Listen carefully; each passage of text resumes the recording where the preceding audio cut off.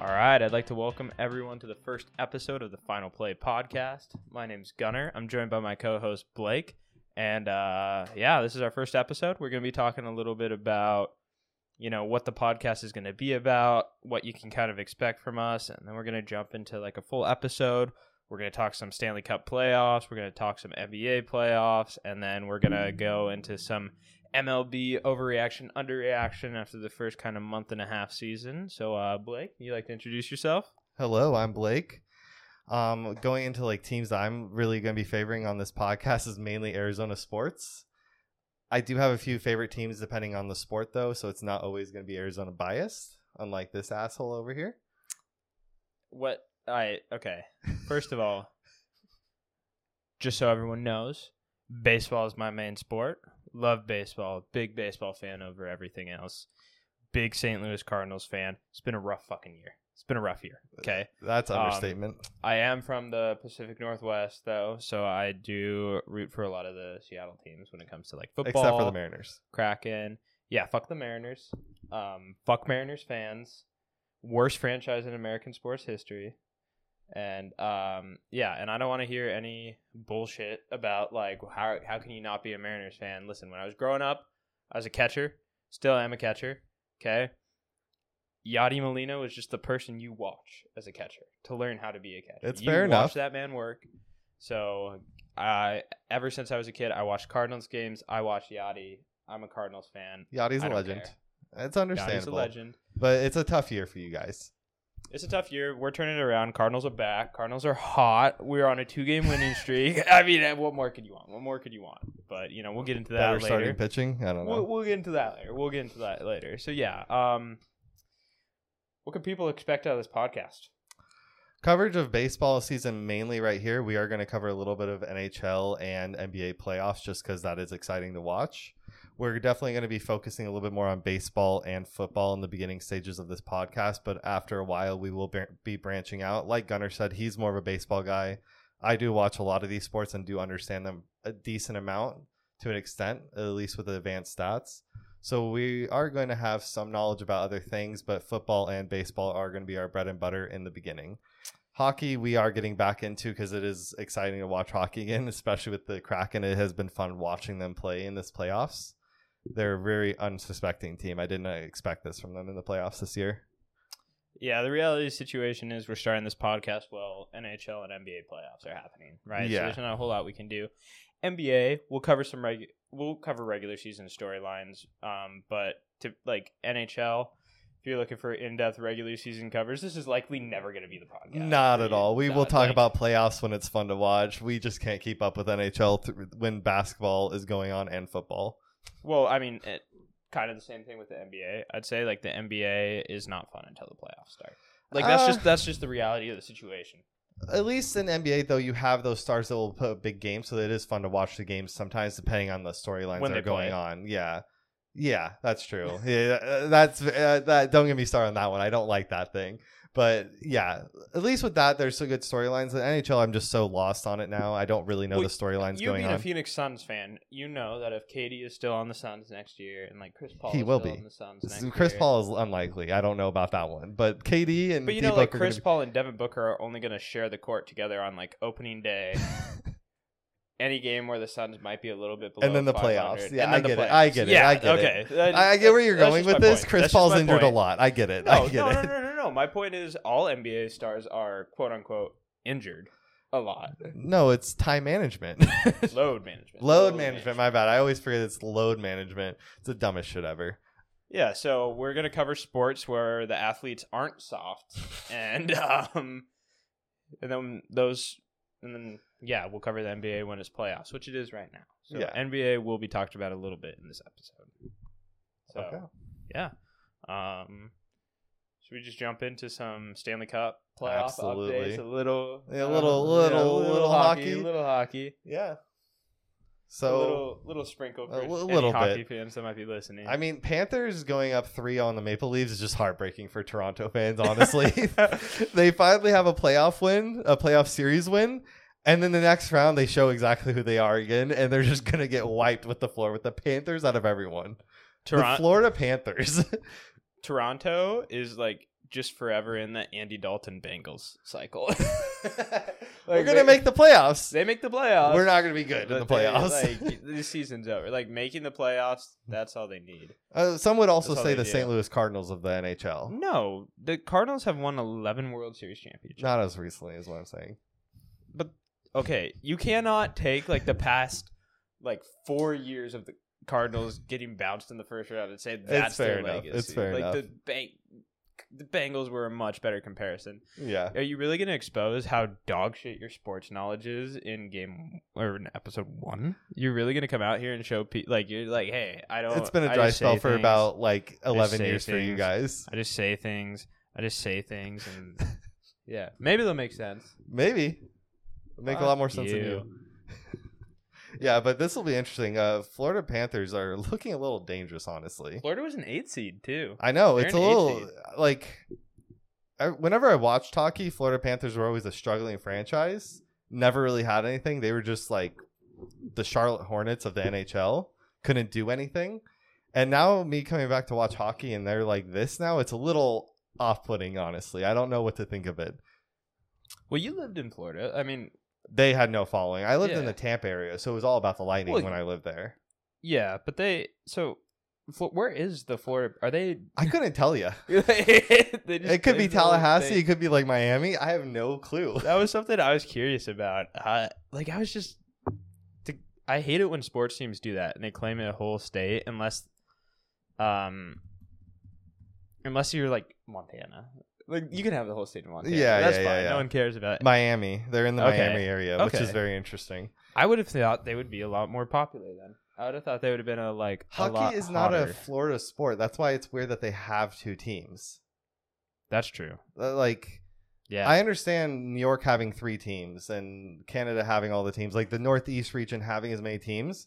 But with Florida having 2 teams, it's just odd. Okay. But both of them are good now, so I understand why they do stick around. I just honestly thought eventually the Florida Panthers would get relocated because they just were never, they didn't have the fans in the stands. They were like the Miami Marlins where they had a nice stadium. They had decent stuff, but they wouldn't get anybody in the seats. So it's very interesting. Miami's just it's a great location to have a sport. Absolutely. So you have to try really hard to fuck that up. Absolutely. And with time, it makes sense that they're good now. Yeah. I think that series is over though. 3-0. It's hard to come back from that. It's hockey. Hockey is a lot different of a sport compared to the other sports. Hockey can be crazy, but I don't see a world where the Maple Leafs. It just seems like the wind's already taken out of their sails. Honestly, they were a little too hyped to win their first playoff series in a while, and I just feel like they're not quite there anymore. Game 4 is also in Florida. Yeah, they have one more game in Florida. Going down 2-0 when you had home court advantage, whatever, home ice, whatever you want to call it. That's just gonna be too hard to come back from. Oh yeah, no, it's gonna be too hard. You cannot be the opening host. Any sport, you can't be the opening host, have the first 2 games at home, and lose both those games. Yeah, going down 2-0 when you hosted the first 2 games, that's basically series. Yeah, it's hard to win away. Honestly, I think. This is a hot take, and this is going to show we still have to cover the Hurricanes Devils. Yeah. This is going to show how much of a hockey casual I am. Yeah. When I just look at the logos of the Hurricanes and the Devils, first of all, they're basically the same team. The Hurricane and the Devils are basically the same. Never say that to that fan base ever again. Though. I know, but they basically are. Yeah. It's very close, yes. I know Frank the Tank from Barstool would crucify me if I ever said anything like that to his face. Yeah. But they just look like the same team to me. It looks the color combinations, I know. It's very confusing for this combination. And neither of them look like teams that would ever be in a finals. No, the Devils have been good. They've had a really good franchise. Oh, I mean, yeah. And some of the Hurricanes, honestly, they always kind of, from my understanding of my knowledge of the Hurricanes, they kind of go in up and down strides of where they're really good and then they get bad for a little bit and then they're back again. I just think Florida is going all the way to the finals. I think they're going to ride this momentum. That might be a hard take right there. Okay, it's a hard take. I get it. They beat the best team in the playoffs and the best regular season team in a long time for hockey. No, that's the Bruins. But they beat the Bruins. Yeah, in the last playoff. You beat the Bruins, and then you beat a toxic hockey fan base like Toronto. Like they have to be riding. They are riding a high, 100%. Their adrenaline's pumping. Panthers are hot. Yeah. It's not bad to go for the hot hand, but I don't know. It's gonna be a hard series. All right. And Hurricanes, Devils. I'm not really sure who's gonna take this series. It's a hard one. Hockey always seems to go to 7 games or 6. It's not unless the Maple Leafs are in the series. Absolutely. Man, I'm gonna have to go with the Hurricanes just because I know their team a little bit better. The Hurricanes have a 2-1 lead. Game 4 is in New Jersey, so regardless, they at least have, and I'm pretty sure hockey is like 4-3. Yeah. 4 home games, 3 away. If you're the higher seed, but it goes 2-2 and then back to 1-1-1. Yeah. So I do not see they're gonna at least at the very worst they're leaving New Jersey with a whoops. They're at least leaving New Jersey with a tie in the series. Yeah. Then they get to go back to home ice, and if I'm not wrong, I do think New Jersey was the higher seed though. No. Carolina, the Hurricane were the higher seed. Yeah. So they're getting home ice advantage. You're not going to have to deal with the obnoxious Devils fans for for 2 out of the remaining 3 games. I just always go home ice on hockey just because that's what it always seems to lean to at one point. I just think it's kind of like playing it in New York almost. It's New Jersey. Yeah. Like the people there are. That's not a knock. Yeah, it's just a tough crowd to play in front of. Yeah. Carolina. Carolina, they have some sports fans out there. They don't have any sports to root for, you have to remember. Panthers. There you go. They don't have any sports to root for right now, so they're going to go hard if one of their teams is in the playoffs. We already know what happened with the St. Louis Blues after the Rams left St. Louis. The Blues became like a powerhouse because I think what's going to happen is the Hurricane will win this series. Mm-hmm. And then they'll lose in 6 to Florida. You're really on the Florida hype train right I'm now. on the Florida hype train right now. That's understandable. All right, Kraken Stars. I mean, I'll let you start this. The Kraken are just the best team in hockey. That is completely unbiased. I don't know how you could look at it any other way.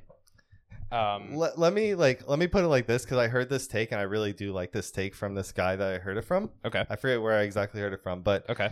He likes the Kraken. They don't have a single superstar or star caliber player on their team. Yeah. But the thing is every single one of their lines is consistently good and they play at the same exact tempo and they're all on the equal playing ground. So it's hard to match up their lines with the other lines that the team have to put against it. Who do you match up on what lines? Because all of them play equally as good. It's going to be hard. They don't have a really bad line to put out there at one point. So it's hard to keep up with them for the extended period of the game. In that third period, you always see the Kraken still have a ton of stamina and legs underneath them, while the other team seems to be struggling. And the Kraken, that's when they attack and they get their fast breaks going and they just start scoring. And once they get hot, they never stop. I mean, we saw it in the last game. It was 7-1 or something like that. They scored 4 goals, I think, in 3 minutes. It's just once they get hot, you're not gonna be able to stop them, and that's what I really like from them. They're a really gritty team. I feel like they hit the most out of any hockey team in the playoffs right now. They're physical. They're not gonna let you have anything free. They're gonna get in your heads, and we saw it last game. The Stars mentally could not keep up with the mental warfare. I don't know if you saw, but I think it was about 7 players got kicked out of the game for the Stars last game because they were so pissed. Yeah. And they just lost the mental warfare. I think also it's a big, it's a testament to how the hockey expansion absolutely thing goes. Yeah. Because I think a lot of superstars are protected. And I kind of knew with the team coming in, you're not going to get any, like you said, big stars. Right, they're going to be protected in the expansion draft. You're not going to get any free agents for a couple of years because you have to establish a franchise. Like, there's not any. You have to create a market for it. Yeah, you have to create a market. There's not going to be like Seattle's a great city. Like for sports, yeah, they love they can sports. They can get people in like football, and they can get people in baseball. They struggle a little bit. They can't get a superstar in baseball. They can get a star, but they can't get a superstar. I don't know if it's a money problem or if it's a problem of people don't want to come up here and play. That's what I would say. I don't think so, because like they've been able to. They have started to. Well, the Mariners have been spending money more recently than they have in the past, and they've like extended their guys. They might not have made any big like free agent signings, but they've extended guys. Like, yes. They traded for Castillo and then extended him. They've extended J-Rod. Like, I think they'll get more free agents as time goes on. Fuck, Dansby Swanson 2-run home run. Cardinals still up 4-3. But I think also the Kraken, if you remember their first season, trade deadline came around, they had a fire sale. Like, they had a lot of draft picks. Oh, yeah. I think what's really nice is I would give mostly credit to the Golden Knights. When they did their expansion draft, they showed teams exactly how you should go about it. Yeah. Take guys in the expansion draft that you may not be 100% sold on, but other teams will want. And get picks, get other guys that maybe are a little bit younger that you can develop and get in your like system a little bit more. And then you're golden from there. You can just go from there and build a team around whoever you really want to and figure out which direction you can go into. I really like what the Kraken did, though. And that's exactly what they did. I think they have a lot of guys that, maybe down the road they become stars in the league. Yeah.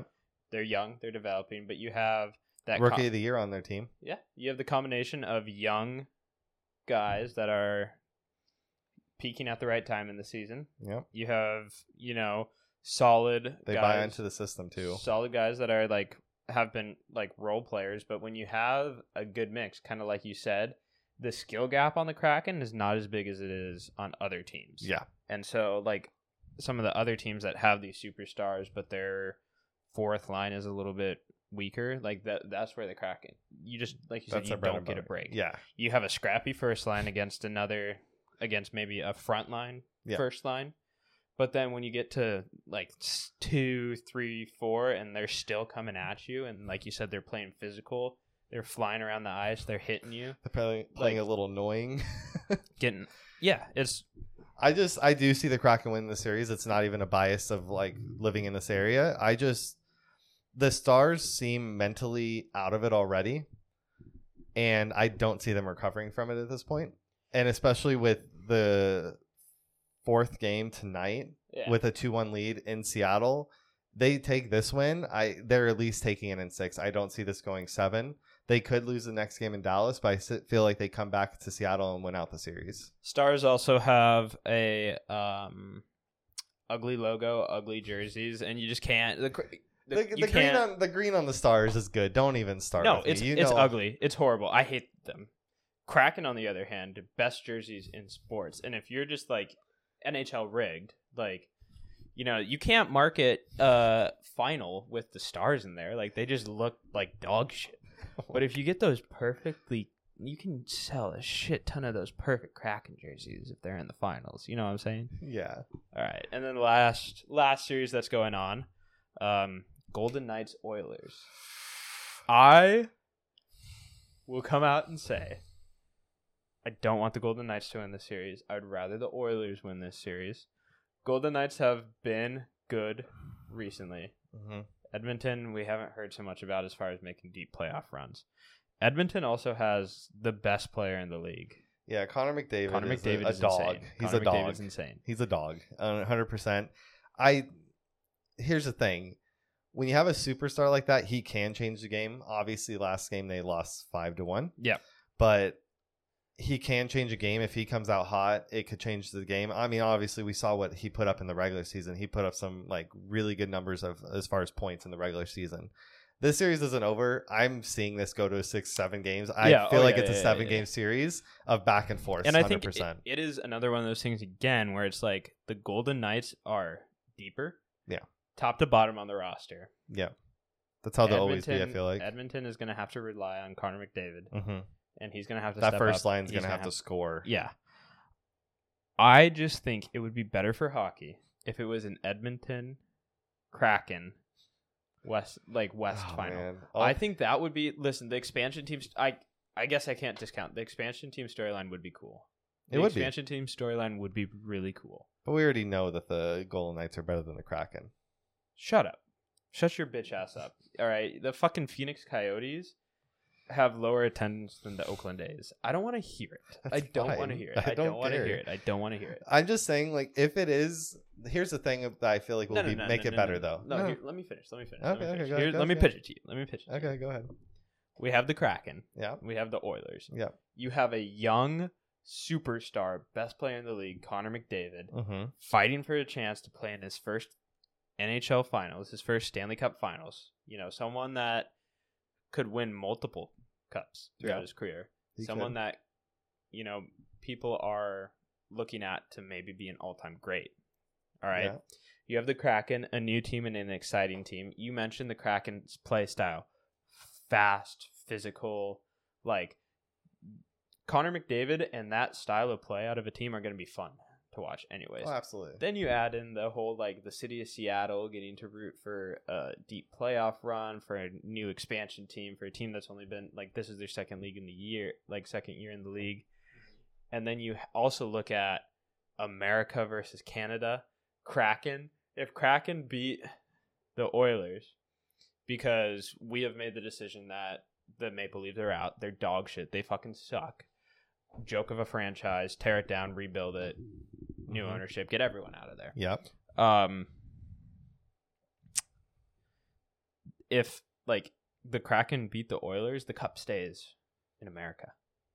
So then you have, like, the America-Canada storyline. Like, that's also another cool thing. No, that's what I was going to get into, honestly. If it's Edmonton versus Seattle, that series is going to be chippy because we're going to have a bunch of Canadians come to Seattle to, like, root on Edmonton. So it's going to be hard. We already know what happens in baseball when it's the Blue Jays and the Mariners, and it's Blue Jays heavy favored when it's in Seattle. It's ridiculous. So if we're talking about a Canada versus US playoff series that close, and we already know that there's a ton of Canadians living in Seattle, that series is going to be chippy. Oh, yeah. Even at home, it's going to be hard for Seattle. That's where I'm just like, I'm not sure if that's what you exactly want.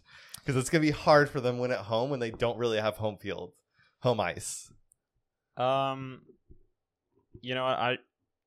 I'm just looking for what's best for the sport. I don't think like it's gonna be hard for them to make it. It's gonna look way better on the Kraken Championship DVD when we win this hard series against Edmonton. The montage. The montage will be insane.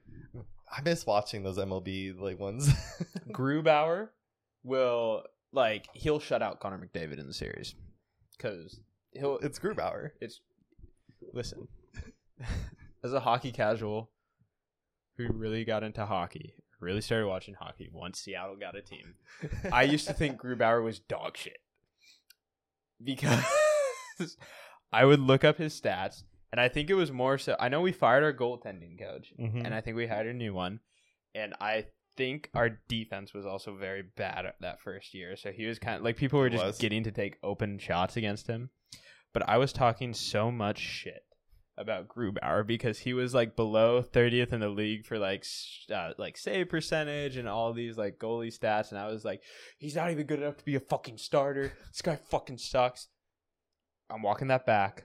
Grubauer shutting out Connor McDavid. Growing as a person. Kraken to the championship. They're beating the Florida Panthers in 4 games. Cup's coming home. Oh my god.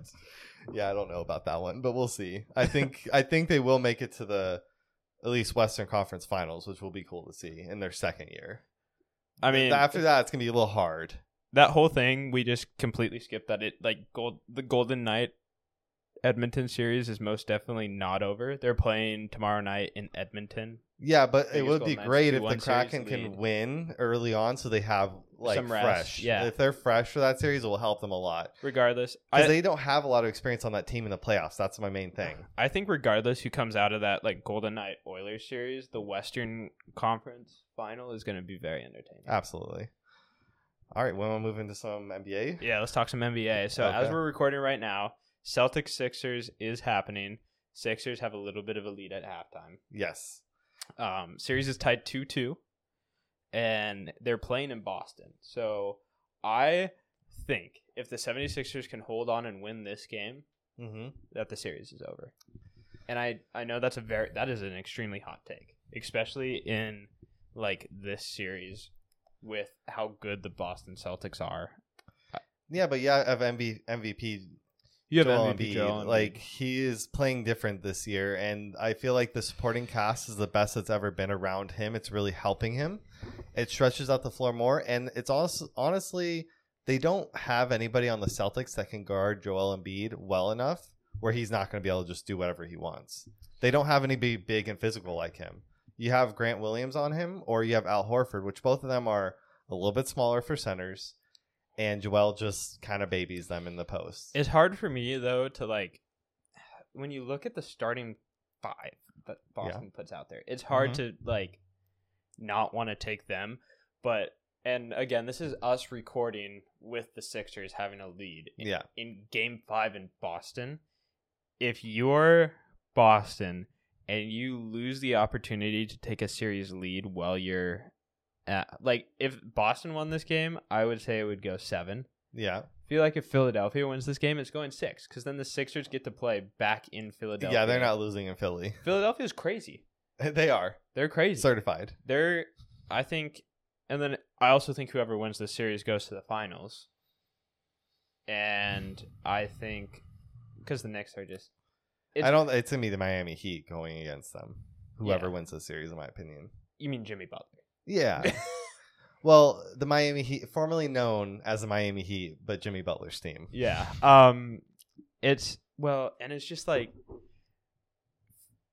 the 76ers have to lose in the finals. It has to come full circle for the city of Philadelphia. That would be NHL. I'm pretty sure, or was it MLS? Because I think MLS. They got second. Oh, wait, yeah, fuck. That was technically last year's seasons, but yes, it would be back to back. Team. Yeah, it would be every. Yeah, that would suck for and Philly. That would really suck for Philly. That would feel so bad for Philly. If you are the Sixers and you make it to the finals, you're selling your soul for that win. Honestly, yes. You have to. But this series has been great. So the Sixers are up by 9 at half. This whole series has been. I mean, there was a blowout in game 2. There's gonna be blowouts every once in a while, but like especially early in the series like that. This series going back and forth has been great. Absolutely. I was worried that when the Sixers went down 2-1, I was worried that it might be over. I was worried that as soon as they won game 1, got blown out game 2, lost game 3 for Joel Embiid's MVP. MVP'd for his like ceremony. I was like, oh, they might just steamroll 4-1, await the Heat. But yeah, the series is, and this is a good game. Yeah, right I'm gonna take Philly in this series. I just do believe in this team. They're balanced pretty well. James Harden seems to be back in his old form, and he's not like, I don't know. This team is just built really well. I do like it. The Celtics are really good. It's hard to go against them, but I do think Philly's different this year. The only thing, though, is like looking at him right now, he's definitely in healthy Harden range. Oh, but when you give James Harden a night off, like, that dude can put on 30 pounds quicker than anyone else. But then he can lose it. So I'm curious to see how... The problem is he goes to the strip club, he eats a shit ton of wings, and he gains that weight. How skinny Harden looks in Game 6 will fully determine for me. I'm going to have to wait to see. He looks skinny this game, so I think they're going to win. But Game 6 is going to be dependent on how healthy Harden is looking. Just a lot of water weight, but yeah, I get you. I don't know, maybe... And I know we alluded to it earlier in the season, but maybe like they worry so much about load management and keeping guys fresh for the playoffs. Maybe like to train endurance, you actually have to play. Maybe you actually have to like play back-to-back games to be able to do that in the playoffs. I don't know. Well, there's been a lot of alluding this year too about with the amount of injuries that everybody's putting on. They're trying to figure out if it's just the mileage they put on in their younger years because of all the AAU games. All of those like teams you play during the summer where you're playing like basketball full time as a kid. They're trying to see whether it's a correlation of that or if it's actually because of the load management that they're doing, where their bodies get too much rest, where they are getting injured because of that. That's and they're not active enough. Smart. Because I don't know if you heard early in the year, Paul George was saying how even in practice, they don't practice how they used to even a few years ago. They don't really practice at game speed anymore. I mean, it's probably a combination of both. And like as sport technology has like, what the fuck is Starry? As sport technology has like increased, like recovery and stuff like that, and taking care of your body, that has become more important, and it's helped guys like a Tom Brady or a LeBron James stay at such a high level so deep into their career. But at the same time, like, you have to prepare your body to play at that level, so that way when the moment comes, it's not like, you know, you shouldn't like always train below the strain, or how like the strain you're going to put on your body prior to a game, because then you'll be tired in a game because you're pushing your limits. You should train above, so that way when the game comes, it's easy, it's comfortable for you. And I just don't see how you can do that with load management. Exactly. But Harden looks healthy. Sixers now up to a 12-point lead. I think if the Sixers win this game, we'll see them in the Eastern Conference Finals. Absolutely. A lot of game left, though. A lot of game left. So if the Celtics do go on to win, it's interesting. I think the series is more interesting. If the Celtics win this game, I think it goes 7. It absolutely goes 7. I don't think they're winning in Philly again. All right. And then last night we had the Lakers-Warriors game. That was a crazy game. That was an insane game. It was weird. It didn't feel like Steph Curry had a triple-double, because when I was watching, it seemed like he was struggling to hit any kind of shot from three during that long stretch of the final quarter. He was just missing every shot and putting up some questionable shots. I get it's Steph Curry, but it felt like he started forcing things a little bit and trying to get back into his own rhythm when he probably should have found someone else to take those shots, maybe Clay. And then he made that really big mistake at the end when there was a jump ball between AD and Clay, and he got the ball, was on the ground, and threw it backwards just out of bounds, thinking someone was over there. I don't know. Seemed a little frazzled. I hope that's not what we're going to see in Game 5, because I want to see a better series than this. I don't want to see a 4-1. So hopefully they get it back together and can come back, because LeBron and AD aren't going to let that happen. And we're seeing that the bench for the Lakers are showing up now, and it's not a good sign for the Warriors. Well, and I think that is also like a lot of people were reacting, like, because the Lakers were a play-in team, and a lot of people were reacting to like ESPN analysts going like, I think the Lakers are a dangerous team in the West. I think they could make a deep playoff run. Like, we were hearing a lot of that talk. I think what is showing in this series against the Warriors is like the flurry of moves that the Lakers made at the trade deadline were meant for this moment. Yes. They didn't bring in another superstar. No, they didn't need to. They didn't do anything like super crazy, but they made a lot of smart moves to make the team a lot deeper and to give AD and LeBron some help. Like bringing in someone like Rui Hachimura. Like, that is a solid little role player. It's kind of an under-the-radar move, but he's a young player. Was having one of the better seasons of his career. Like, he's going to give the Lakers exactly what they need. Yeah. You know, something like that. Austin Reeves has looked really good in the playoffs. He's a starter now. Like, I mean, he's showing out. He's making buckets when they need it. I mean, we also saw Lonnie Walker come off the bench last night in the fourth quarter, score all of his points in the fourth quarter alone, and just really help close that game out. You want to see a little bit more from other people, but I mean, with the rotation they have right now, it really helps. And also, I feel like they're playing to their strengths against the Warriors, since Warriors want to play small ball. They're playing small ball alongside them, having AD at center and LeBron at power forward, which just creates matchups. I mean, Draymond having to be on AD, and then you have like a Wiggins, or I don't know, Clay has been on LeBron. Like, having that kind of matchup isn't going to help too much, because LeBron is just bigger than all of them. He's babying all of them. He's posting them up, and that's where LeBron is just too good. You can't do anything about it. So I just don't think this matchup is helping the Warriors right now. I feel like they need to put Kevon Looney out there a little bit more and put him on LeBron and get him out of the paint a little bit, because he's the only guy big enough to at least stand up with LeBron. I'm not saying he's going to be able to stop LeBron, but you can slow him down a little bit, because LeBron hasn't had to do much, but you're going to want to have to make him do more later on. If only they had Dylan Brooks to lock LeBron down. I think if Dylan Brooks was on the Warriors, it would be a worse series, and they would have got 4-0'd. Oh, that still blew my mind.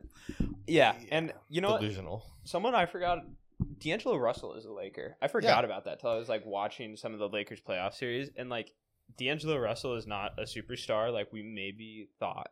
He had that great season in Brooklyn. Yeah. He could be the future of the team.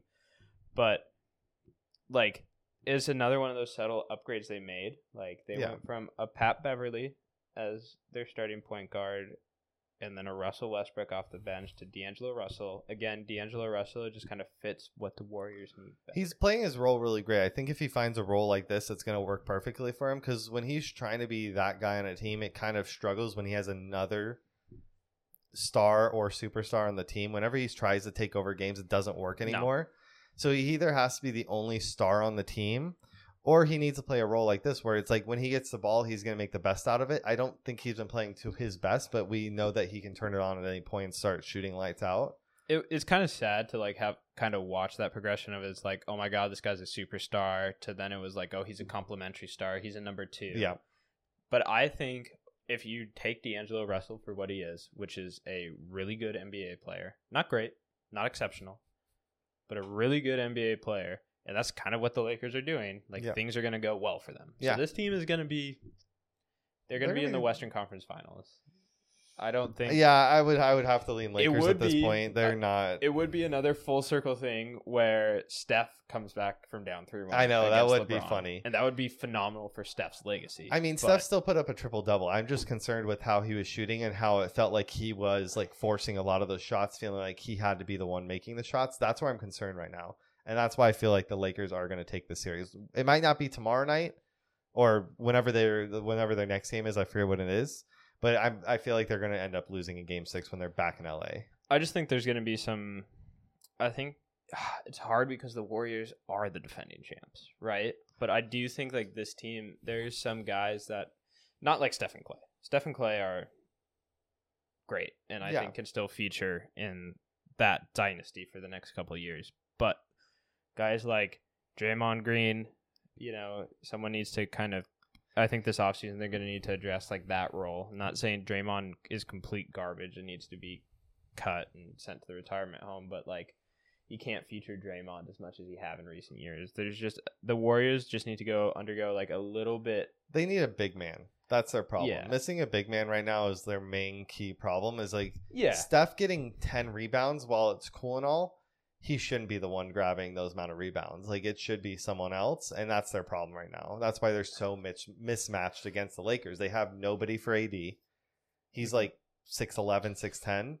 And you have Draymond out there, 6'9", trying to guard him, and he's smaller. Young Draymond Green in his athletic prime used to be able to do that. Not gray-haired Draymond. But he's just a little bit older. Yeah. And he still is a good defender. Yeah. He still is going to provide value defensively, but he just needs to be in a little bit more of a reduced role. He probably needs to start coming off the bench in every game. He probably needs to be, I know that they moved him to coming off the bench in the postseason. That needs to be like a thing that happens moving forward. He probably needs to be guarding 4s, 3s. He can't be guarding centers anymore. Yeah, he just can't.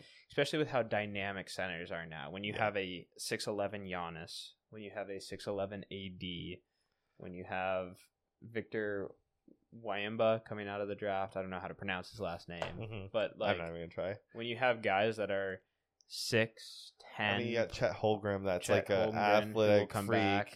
That's like 7 foot something, and he just is moving like agile. When you have 6'10" plus guys that are moving that well in the NBA now, you have to have a guy to guard that. Is going to be able to match up physically. Draymond just can't. There's enough of them out there, so they should be able to figure that out. I hope they do figure that out. Yeah. All right. Let's talk about your Suns. Oh, let me tell you. Devin Booker is the best player in the league right now. So wrong. He's playing like Not it. even top 5. He's playing like it, and next year we'll see it. Let's just make this clear. This is Arizona sports bias, which I didn't even know existed because it's such a dog shit place to have sports teams. But we'll move on. We won't even get into that. Devin Booker is not a top 5 player in the league, but continue. Go ahead. This is your moment. I said right now he's playing like the best player in the league. Right now he is the best player in the league. Jimmy Butler and him are the two that you can talk about.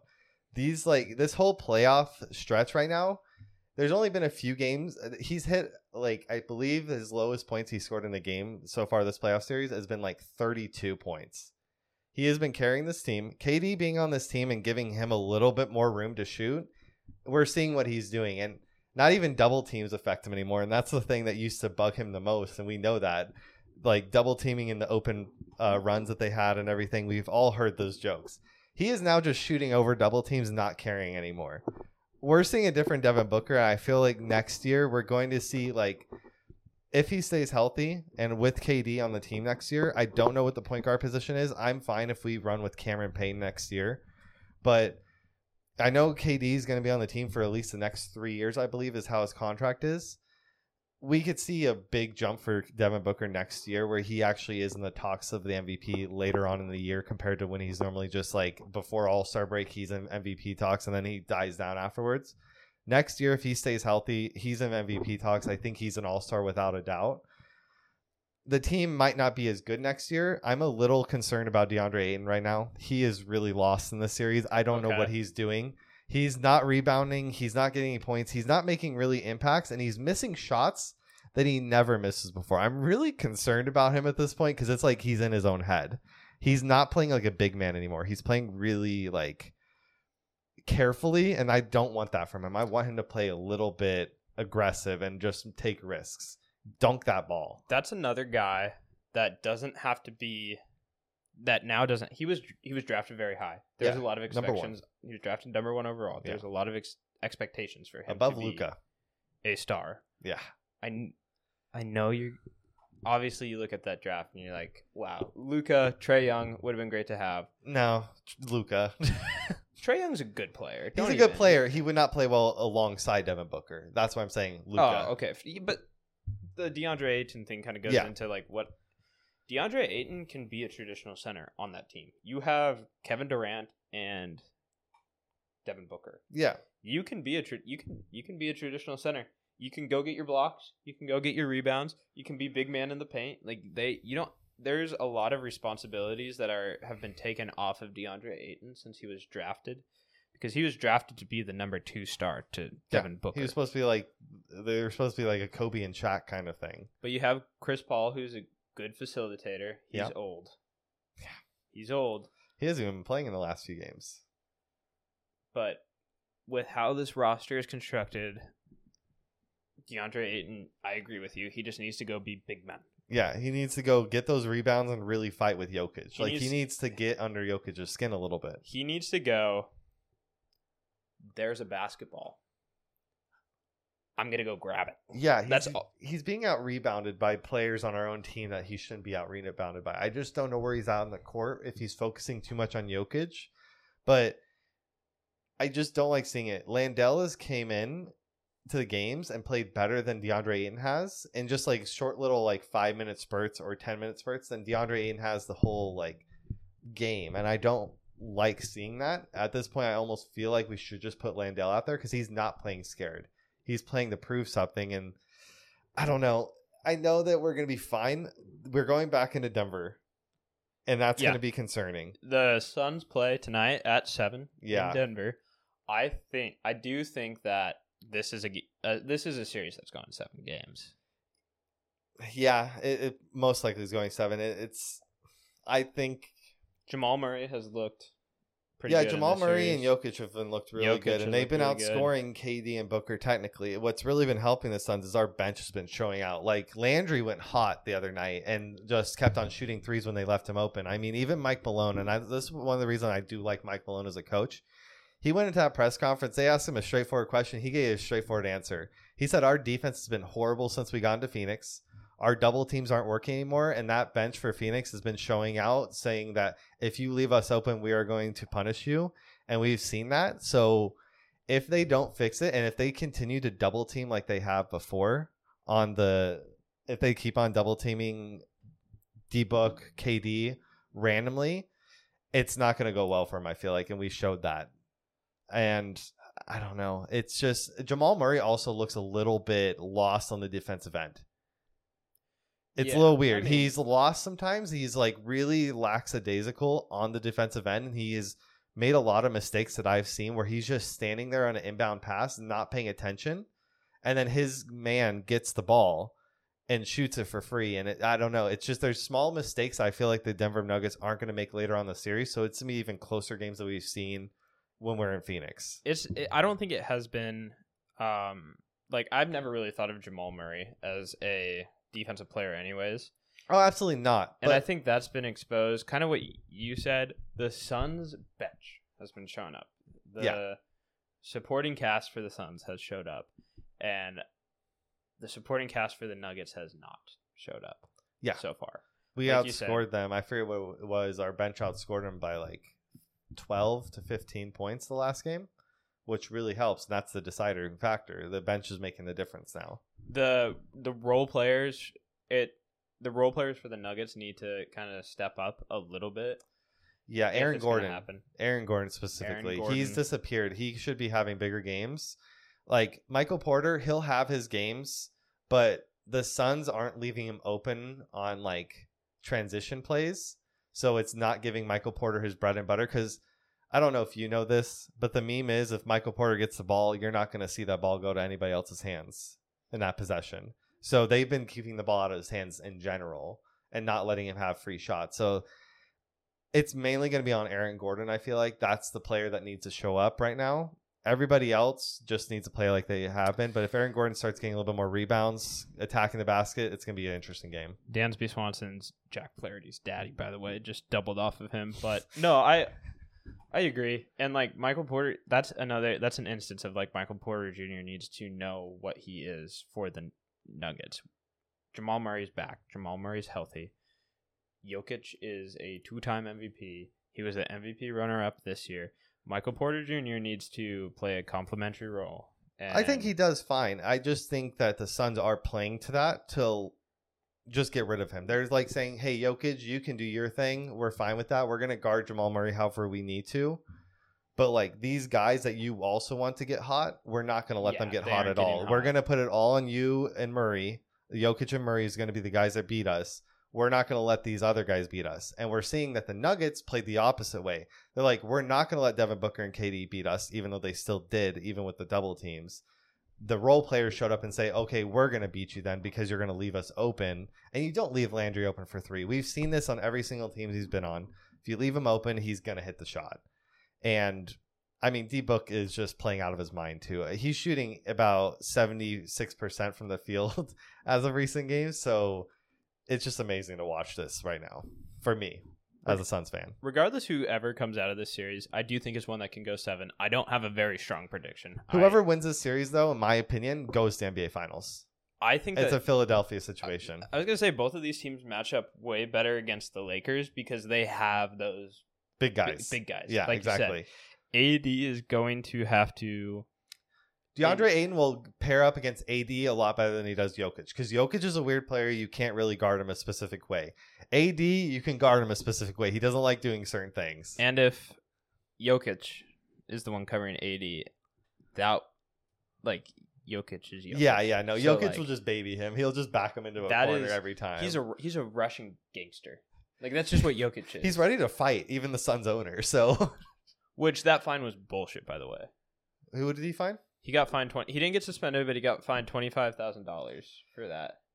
And they're protecting their owners. Like, I understand both sides. I understand both sides. Listen, the owner didn't know what he was like doing. He caught the ball and he was looking at Josh Okogie, and then out of nowhere, Jokic is up there in his grill trying to get the ball from him. But at the same point, what did Jokic think he was going to do? Grab the ball and start a fast break when it's an out of bounds play? The refs weren't going to allow that. Okogie was in the stands, like, tied up with people. You're not going to get a fast break going. So I don't understand why Jokic did that. I get it. He has his adrenaline going. He's competing. He's trying to win. But it was just a dumb move by him. He should have just let the ball go and get the ball whenever it was going to come to him. You know, when it touches a fan, the refs always take the ball and start it when they want to start it. But it was also one of those situations where it's an owner. It's kind of like a Mark Cuban thing where it's like an owner forgets that they are like at the game as a spectator. Which is by the way, I'm not saying it's a bad thing, because if I was rich enough to own a sports team, I would be the same way. Yeah. Like if I owned the Cardinals, I would be in the dugout. And no one could tell me different. Okay. And when Ollie Marmol made horrible decisions, I'd fire him on the fucking spot. He would never be your manager. That's true. But like Jokic isn't gonna like look at this guy in street clothes and go, "Oh, Suns owner," because the Suns owner also is not a Mark Cuban or a Steve Ballmer. No, he's like, under the radar guy. Yeah. So then it's like he did play basketball at Michigan State though. Yeah, walk on. He is an Izzo. That's why. Prospect. Did you see that flop? Yeah, that's an Izzo flop right there. We've ever seen it. But he like Joel Embiid just sees like this white guy in. I get it, but even if it's a regular fan in a Q-zip, and he's like, "Fuck you." But even then, like, here's my thing about the situation: the owner wasn't looking directly at Jokic; he's looking over at Kogi. Jokic randomly comes over and starts grabbing the ball, and the ball goes because he just has a grip on it. He's like, "Whoa, what's going on?" Like, it was just a weird situation. I don't believe anybody should have been fined. I don't believe anybody should have suspended. It was a random situation that was unfortunate that also happened with the Suns owner. But I think even if it was just a random fan in that situation, he's looking over at Kogi trying to help and just see what's going on.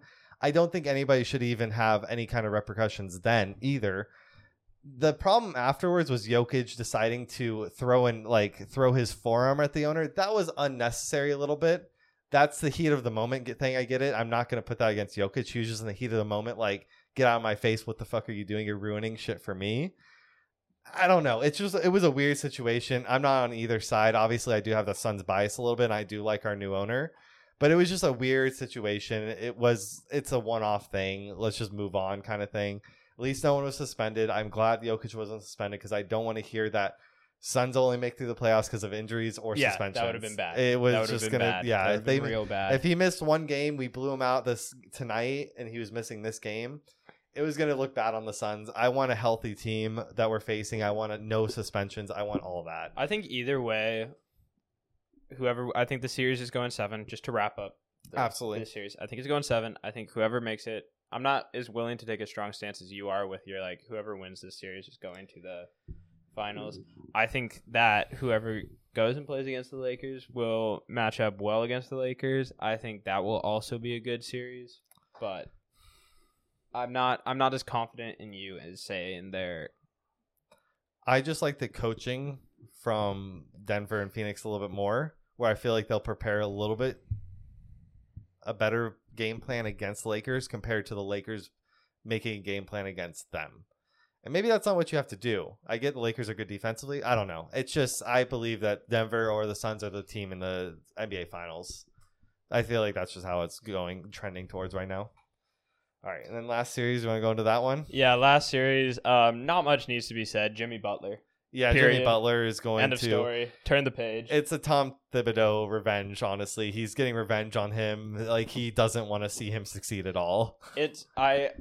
For me, like, the video where... Because Jimmy Butler didn't play game 1 with that injury. Yeah. But he's just sitting there at Madison Square Garden, hearing it for Knicks fans. The Heat are getting blown out, and he looked so unbothered. Oh, like he did not care, and that's when the Knicks are a team that is so close to being so good, but they're unlike hockey. We were talking about the Kraken, where it's like it's fucking, the Kraken are so deep, they don't have anyone that can like. Right they don't have a superstar, but they don't have any like shitters. It's just. That's kind of what the Knicks are, where they have a lot of like really good players. Yeah. Not anyone that I would say is a superstar. They're level players, yeah. But in the NBA, you need a superstar. You need a superstar. Yeah. You can do it with a superstar and a really good supporting cast. Kawhi in Toronto, Giannis in But you have to have Milwaukee. that guy. Yeah. You have to have that guy. I could see Jalen Brunson becoming that in a year or two, maybe, but if they give him a lot of the reins. He's not there yet, absolutely, and we already know Jimmy Butler is that superstar because he will carry a team through the playoffs. Like, if we see serious Jimmy Butler, you're not winning that game. He is like Kobe. If he has that serious face on, you're not winning that game. He is going to run through that team. He doesn't care what you do. He is unbothered by anything that you possibly can do. So I find the Heat are going to win this next game. They're going to be waiting for whoever wins the 76ers Boston game, which will help them a lot. Going in fresh, giving Jimmy Butler a little bit of time off.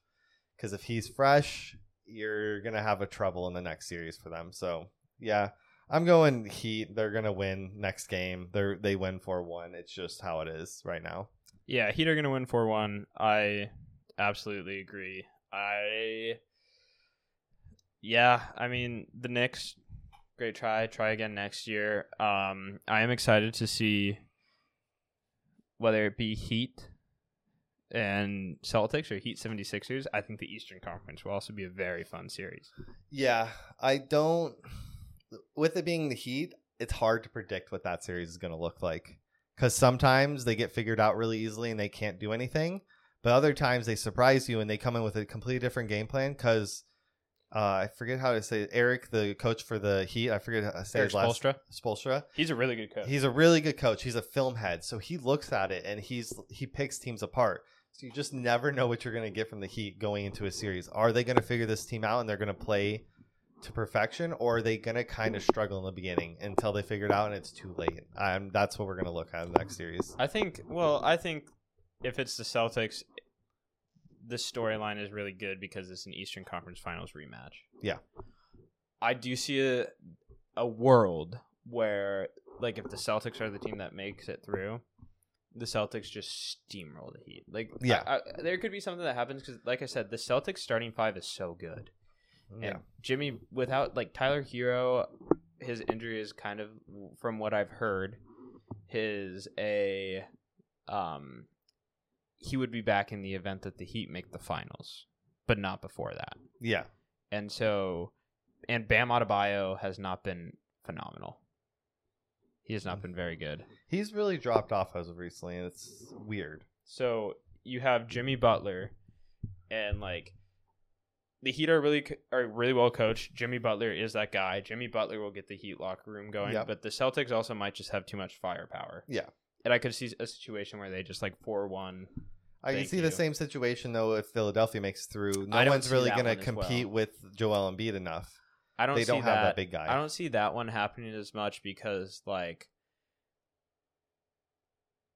Doc Rivers is just not a great coach in the playoffs. And I could just see Eric Spoelstra just mind-fucking him. Like, I could see Eric Spoelstra just running plays that Doc Rivers would, like, not even realize what the fuck happened until 3 years from now. Yeah, I could see that happening too. And then you combine that with Jimmy Butler. Jimmy Butler would. I could also see a series where, because Jimmy Butler was a Sixer, for a little bit. You forget that. Jimmy Butler also might just mind fuck Joel Embiid. Oh, he's on a revenge tour right now, is what it feels like. He might get Joel Embiid to, like, do something completely heinous and get him suspended. Like, I don't think he really minded Joel Embiid. It wasn't the problem there. It was something else, and I forget exactly what it was. But Jimmy Butler is on a revenge tour. He went against the Bucks. The Bucks knocked him out of the playoffs a few times in a row. He got his revenge on them. You saw him going after Drew Holiday. He did not he was competing against Drew Holiday specifically. He's getting his revenge on Thibodeau right now. If he goes against the 76ers, he's getting his revenge against them. It would also just be a great storyline because the Heat almost lost that playing game with the Bulls. They barely beat the Bulls. Wait, okay, here's the thing. Are we seeing a rematch of bubble playoffs? Lakers and Heat? That would be interesting because it's almost the same exact teams. That would be very interesting. There's a lot of potentially, like, really good finals that could come of this. Because wouldn't that be the 7 and 8 seed making it to the finals? Yeah, and that would be very interesting. Teams. And then you can make the argument that the play-in bracket is good. It's useful. Either way. But it's just the Heat almost lost that playing game to the Bulls, and now they are, like, probably going to the Eastern Conference Finals. Yeah. It's just a great story. Yep. All right. You want to move on to the MLB? Yeah. Yeah. All right. So we're gonna do some MLB overreaction, underreaction. So how this one works? Blake and I each came up with, like, just 5 statements to read to each other, and neither of us have heard them or have heard the others. The other person is going to state whether or not it's an overreaction or an underreaction based off of like so far in the season. Okay. So do you want to go first or do you want me to go first? I'll go first because I feel like my first one's going to be a little random that you're not going to expect. Okay. And so I kind of want to start with this one. Okay. All right. White Sox will trade multiple players at the trade deadline. Multiple of their star players. Like, they're good players. I almost want to say blow it up, but I feel like blow it up's a little too much. Because blowing up would mean, like, trading Luis Robert. I don't think they're trading him. But what I mean is I feel like we're going to see Tim Anderson, Jimenez, maybe some of the starting pitching going. Okay. I feel like they're going to just unload everything. Okay. And kind of start back from scratch because it's obviously not working. You've changed managers multiple times. It's been the same team all the time, and they're not figuring it out. I would say that is... I know this is hard. That's a proper reaction. That's a proper reaction? I'm going to say that's a proper reaction. I don't, like... It's definitely not, like, an underreaction, because the White Sox should worry. They're 12-24. Yeah. They're the only team that they're above in the standings is the Royals, and we knew that the Royals were going to be bad. The Royals are a rebuilding team. They're holding a lot of their prospects down right now. Yeah, because Tim Anderson is kind of, I don't know, I'd have to look up his contract specifically, but he's close to needing a contract extension. Yep. Eloy has a few more years of control. Yohan Moncada comes to mind too. He's going to be one that will be traded, but I don't know how much of a market he'll have. Yeah, like he's not a big... He's a starting level player that's getting traded regardless. Yeah. I mean, you think Liam Hendricks, Kendall Graveman, Joe Kelly in the bullpen.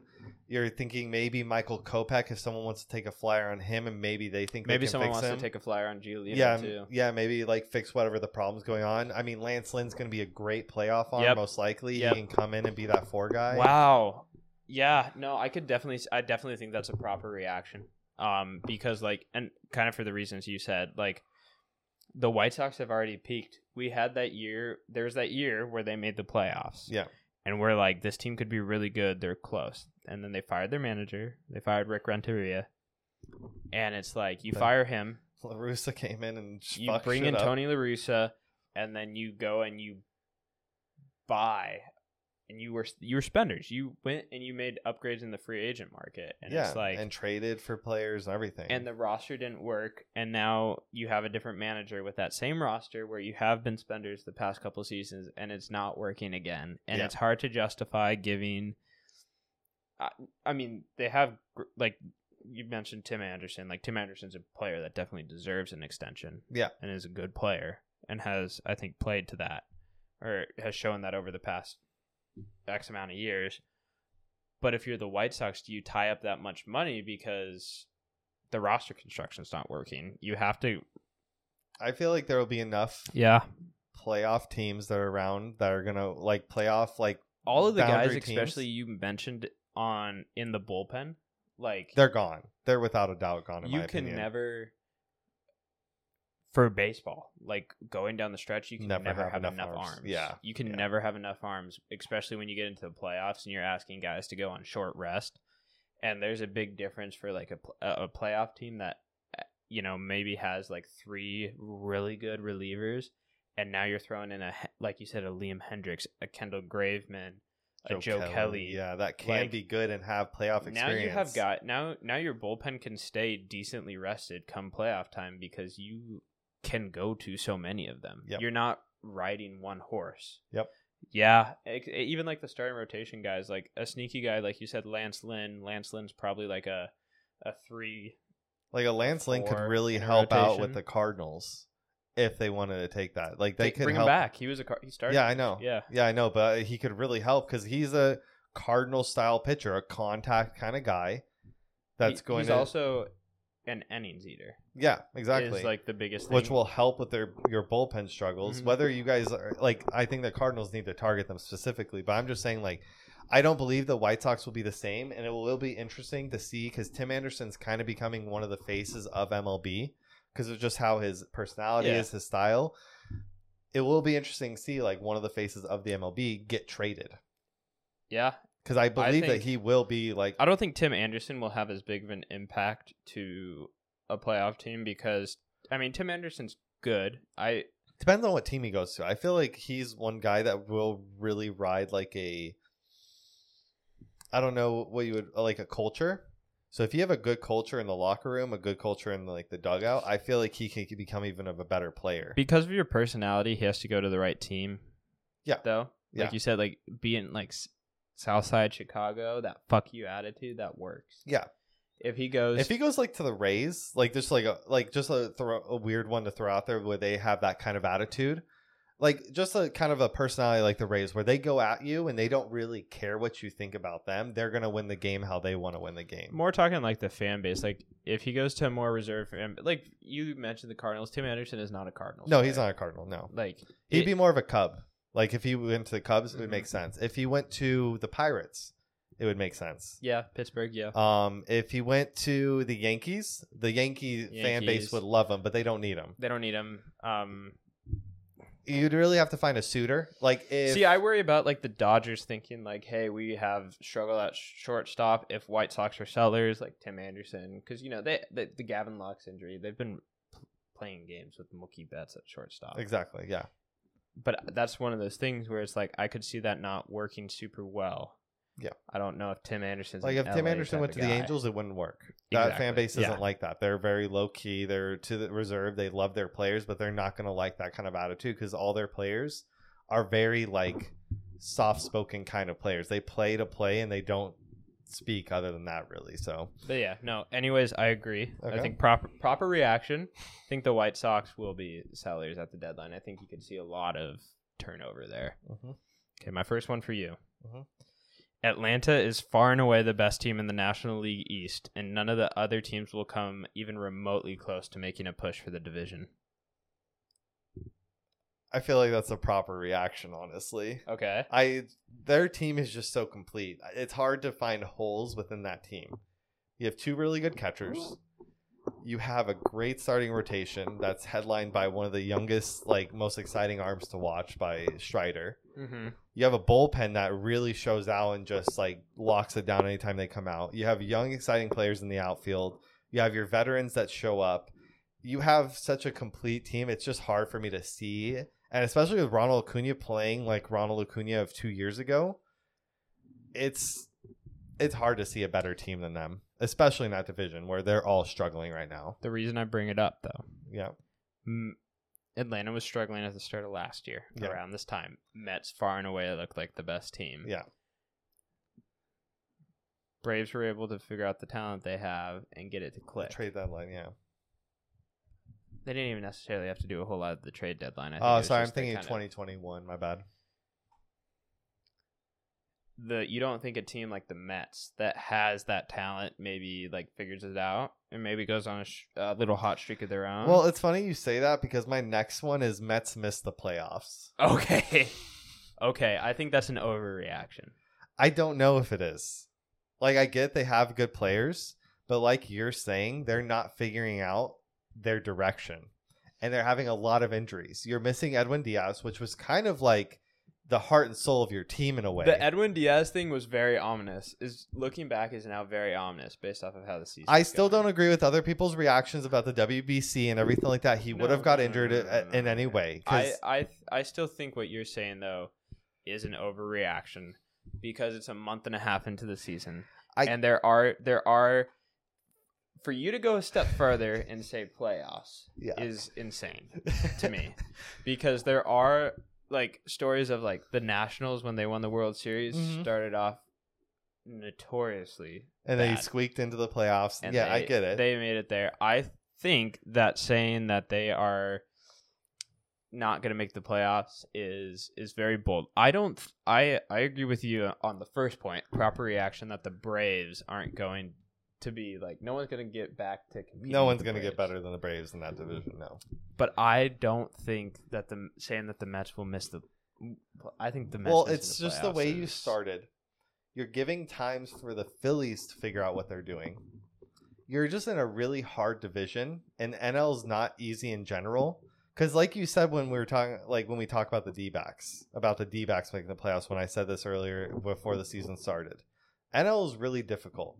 You have the Dodgers, you have the Padres, you have the Braves, you have the Phillies, you have the Mets, and then you have the Central that's a little bit weird. I'm not even going to talk about them because I don't know who's going to come out winning that division, but there's no wild card coming from that division in my opinion.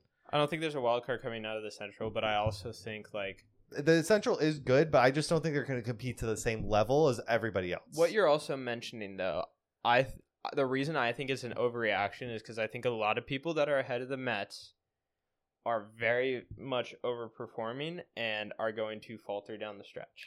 I get that. I when I look at it, I don't see a team like Arizona making it over the Mets. No, I'm not saying Arizona's making it over the Mets. I don't see a team. That. Well, I get what I'm just saying. Like those teams, Arizona came out hot. Yeah, Pittsburgh has come out hot.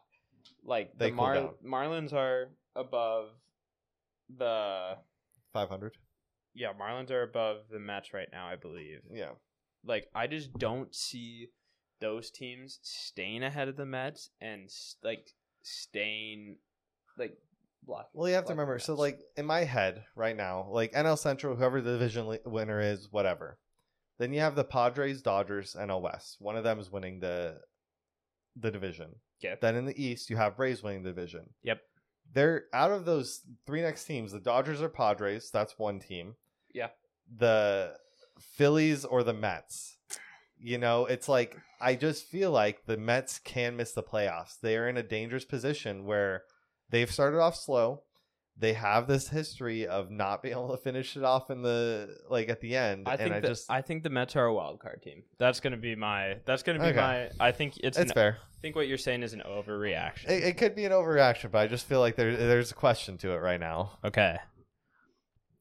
My second one. All teams are above 500. All teams in the American League East are above 500 and have a positive run differential. Okay. Mm-hmm. At least 3 teams from this division will make the playoffs.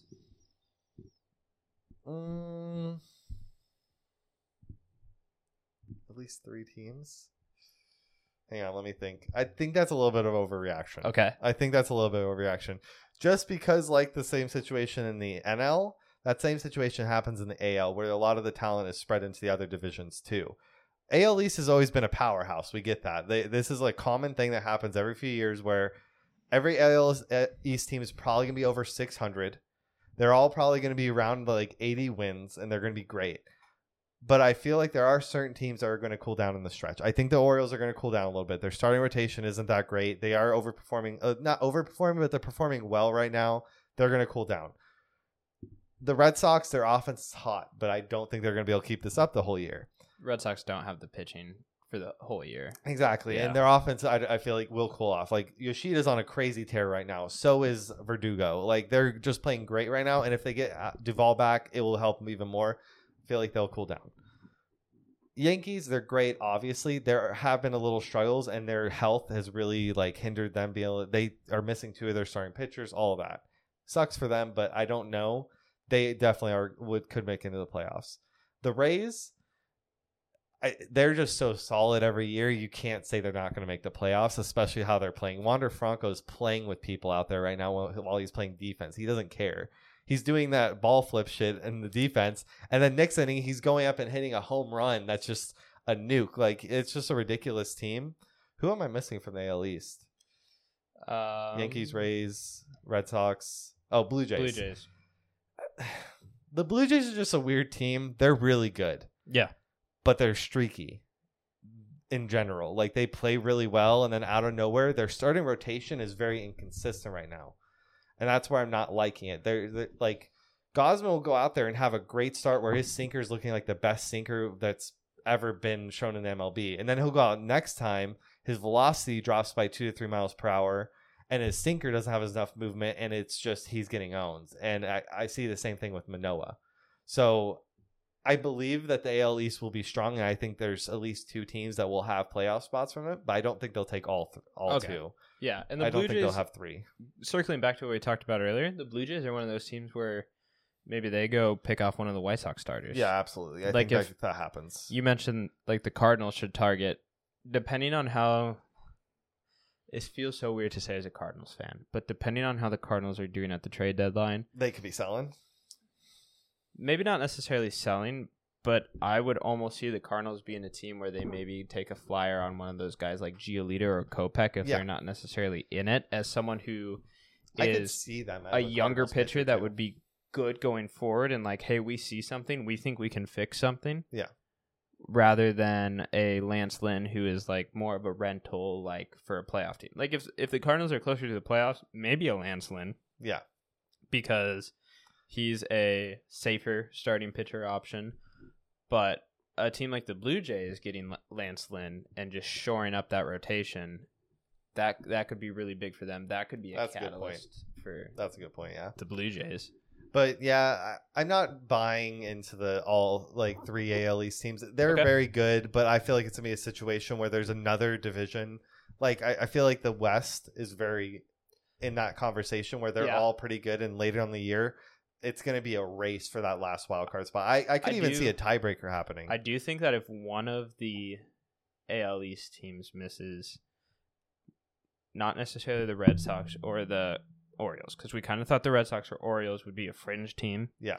We kind of thought that they were going to need to improve a little bit more over the next offseason. It felt like both of them were kind of in a let some young guys play, see what we got type of season.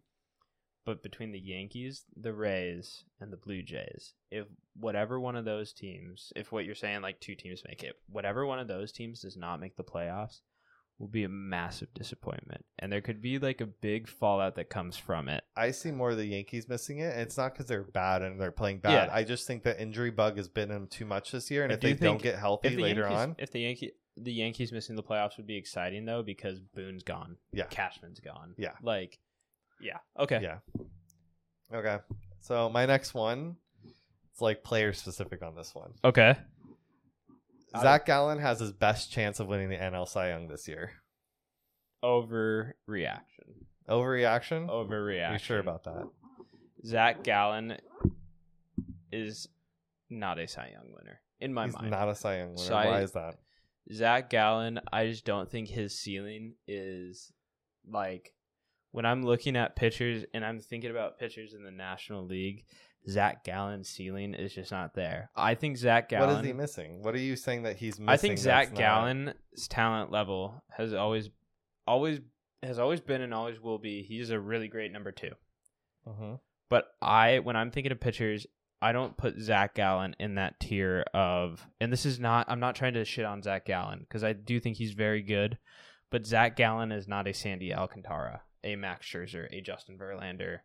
I know some of those guys aren't having like the best seasons. Some of those guys have been hurt, but like those are the names that I associate with being like the top tier of pitchers. And I just don't think that Zach Gallen has the arsenal or like the stuff to do that for a full season. Yeah, but then you're probably going into counting stats. What counting stat is he missing? Where you're saying that he's not... I'm not talking about counting stats. I'm talking about just him as a pitcher, his talent level. But that would be his counting stats then, wouldn't it be? Like, I'm not sure exactly what you're saying, because... Well, okay, you need the counting stats to win an award, but he does not have the stuff to get those counting stats. I don't think he does it over a full season. I don't think Zach right Gallen... now, his K per 9 is a 11.6. His walks per 9 is a 1. And his FIP is ridiculous. The FIP is actually like his ERA is higher than his FIP, so his defense is failing him. He's off to a great start. Like you said, he's striking out. But and like I said, I'm not saying he's winning the Cy Young. I said this is his best chance to win the Cy Young. I want you to hear that specifically, because this is his best chance to win the Cy Young? Yes. Okay. Because of injuries with other players and with how they're performing early in the year where it's affecting them. Like, the only person I would say that's really on board with what Zach Gallen's been putting up in the early stages is Spencer Strider. I just don't think so. I just don't think Zach Gallen does it. I don't think this is his... No. I think you're just a little salty. I mean, I guess if you're wanting to really focus on like best chance to win a Cy Young, sure, but I still think it's an overreaction, because I don't think he ever has had or ever will have a chance to win a Cy Young. That's a fucking hard take right there. I know, it's a little bit. Okay, well, I mean, I'm going into Okay, that's fine. This is a statement that is going to piss off some people. Okay. This is something that I think you are just going to laugh at, but I think it's a conversation that needs to be had. Mm-hmm. We're a month and a half into the season. Yeah. I'm just going to read you the slash line of this player, and I want you to take a guess and tell me who it is. Okay. He's hitting 210. He's getting on base at a rate of 278, and his slugging percentage is 399. OPS plus is below 100, like an 89. OPS plus below 100? Below 100, below league average. Well below league average hitter 210 here. batting average? Yep. What the fuck? Like home run totals? I don't have that on here. I can look it up real quick. Can you look it up? Yeah, I got you. Like, I'm not good with average, but like home run totals and all that stuff, I can get a better idea with other stuff. OPS is, just so you know, is 677. OPS plus is 89. Home runs so far this year, we have 6. 6 home runs? Yep. What the fuck? What position does he play? I can guess this. I hate this. I want to guess him. The player's Julio Rodriguez. Oh, yeah. Okay. That makes sense. Okay. Yeah. I know where you're going with this. The take is, it is time for Mariners fans to be concerned about Julio.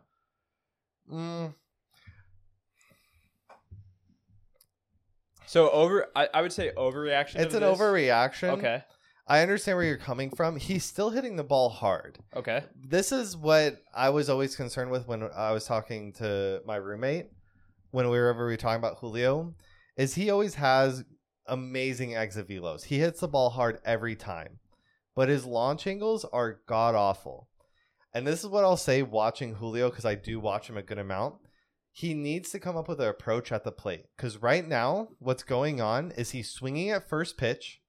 It's a high fastball. He's grounding out into double plays like nobody else. He is becoming like a liability in the leadoff spot because he's coming up with a runner on first base, hitting into a double play, ending the inning when there's either runners in scoring position or it's a good opportunity to score a run. I think he needs to just take a step back, stop being too aggressive. He's being a little too aggressive at the plate. If he does, he'll get better.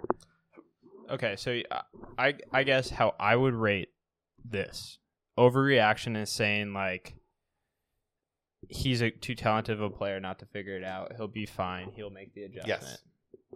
Underreaction would be like he needs to be sent down. Proper reaction would. So you're saying it's an overreaction. You're saying he'll figure it out. He'll figure it out. I think that someone just needs to get into his ear, be like, "Hey." To your point, though, just pushing back on you a little bit. His average. You said he hits the ball hard. Yeah. His max exit velocity is 98th percentile, some of the best in the league. Yeah. His average exit velocity is only 76th percentile. And I can explain that very easily. His K percentage is horrible. 20th percentile, very bad. Yeah. Walk percentage 37. Yeah. Pretty bad. Or not 30. He's not walking 37% of the time. 37th percentile as far as the league goes. You're on baseball savant. I get it. His chase rate 17th percentile in the league. Whiff percentage 24th percentile in the league. So it's because, well, I don't want to say like I know exactly what the problem is. I feel like he swings for the fences a lot. He is trying to hit the ball hard. I don't think he needs to. And the reason his stats look that bad of his like average exit velo, all that stuff, is he, like I said, he is swinging at first pitch and getting jammed. He's letting the pitchers just pitch him inside, and he hasn't figured it out all year. It is concerning, don't get me wrong, but I do believe it's an overreaction just because I feel like he will figure it out. Someone will tell him like, hey, let's create an approach for you to come without a plate so we can actually get you on base, because he needs to be on base overall more than anything. And that's what he's not getting right now. Okay. So you're saying overreaction. Yeah. Okay. I think what we're seeing with Julio is he was a young player, super talented, great athlete, exploded onto the scene last year. I think he's so talented. Yeah. I think now that people have seen him for a year and had an offseason to digest, like, okay, how are we going to pitch to this guy? We're seeing that, and now, like, we're seeing the league make an adjustment on him. Yes. It's a sophomore slump. Now it's on Julio to make an adjustment. Yeah. and understand, like, they found my weakness. Maybe these are weaknesses I didn't know I had. Now I have to make that adjustment. Yep. If Julio can understand that it's a give and a take, I'm going to make an adjustment. People are going to make an adjustment to that adjustment. I need to adjust again. He'll be fine. If this approach continues and we are kind of seeing similar behavior come June, I think it's time to be concerned. Yeah. He has a great person in the clubhouse, though, to talk to about having those same struggles. Jared Kelenic. You didn't think I was going to bring him up? Is this your fourth one? No, not at all. No. But I'm just saying he has a great guy to go to. Jared Kelenic struggled so much in his first 2 years in the major level. And now you see that he actually has a plan coming up to the plate most of the time. Yeah, but Jared Kelenic's a bad teammate, and because of the Rotary Club meeting from a couple years ago, Jared Kelenic's going to be like, no, you got your extension, fuck you. I hope you do shit. You should have never been rated higher than me as a prospect, and until I get paid more than you, I'm not going to help you with jack shit, because that's who Jared Kelenic is. Doubtful he's a good teammate. Jared Kelenic's a horrible teammate. Opinion. I hate Jared Kelenic. Don't bring him up. We get that. That's Jerry Bonds to you, though. Fuck you. Read me your next one. My fourth one is Ohtani won't get traded, but he should.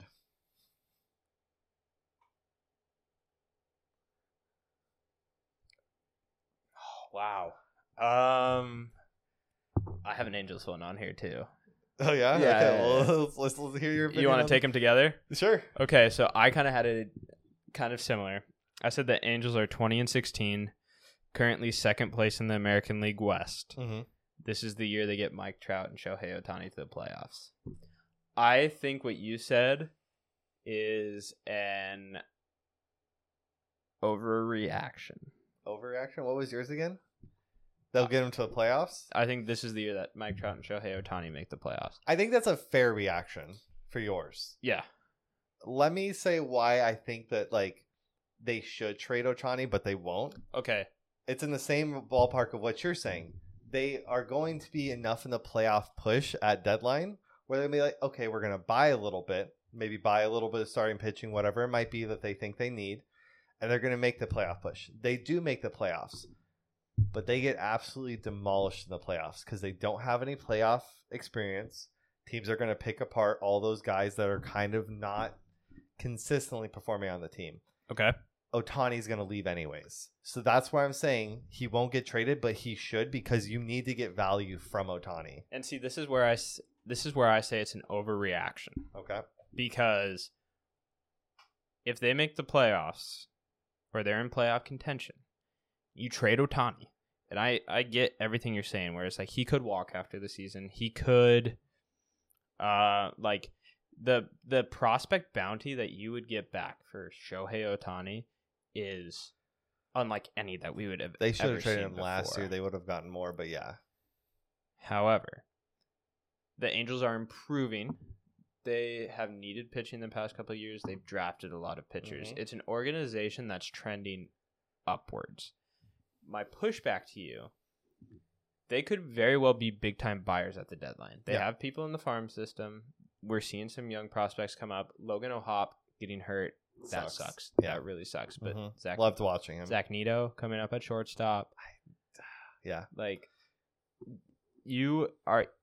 I'm saying what you said is an overreaction, because if you make that move, if you're somewhat close to the playoffs and you trade Ohtani, you have to go so far backwards as an organization, because you're sending the message to players that you don't really care about making the playoffs. Like, if you trade Ohtani, in my mind, you have to get Trout out of there. I'm not saying that they need to trade Ohtani. I'm saying they're going to lose the value you could have gotten from Ohtani. But I'm saying long run, it's going to be worse. Because if you make the playoffs and you're buyers at the trade deadline, you're assuming that the Angels get bounced first round based on the roster they have now. Yeah. You're totally excluding the fact that they could get way better at the trade deadline.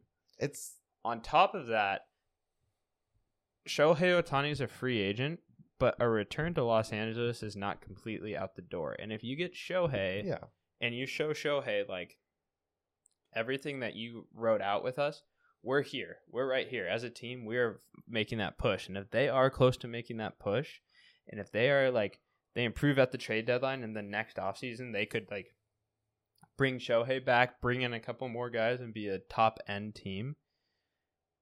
That is what's best for them. Yeah. Trading Shohei, you completely lose that possibility. I get that. I just don't see.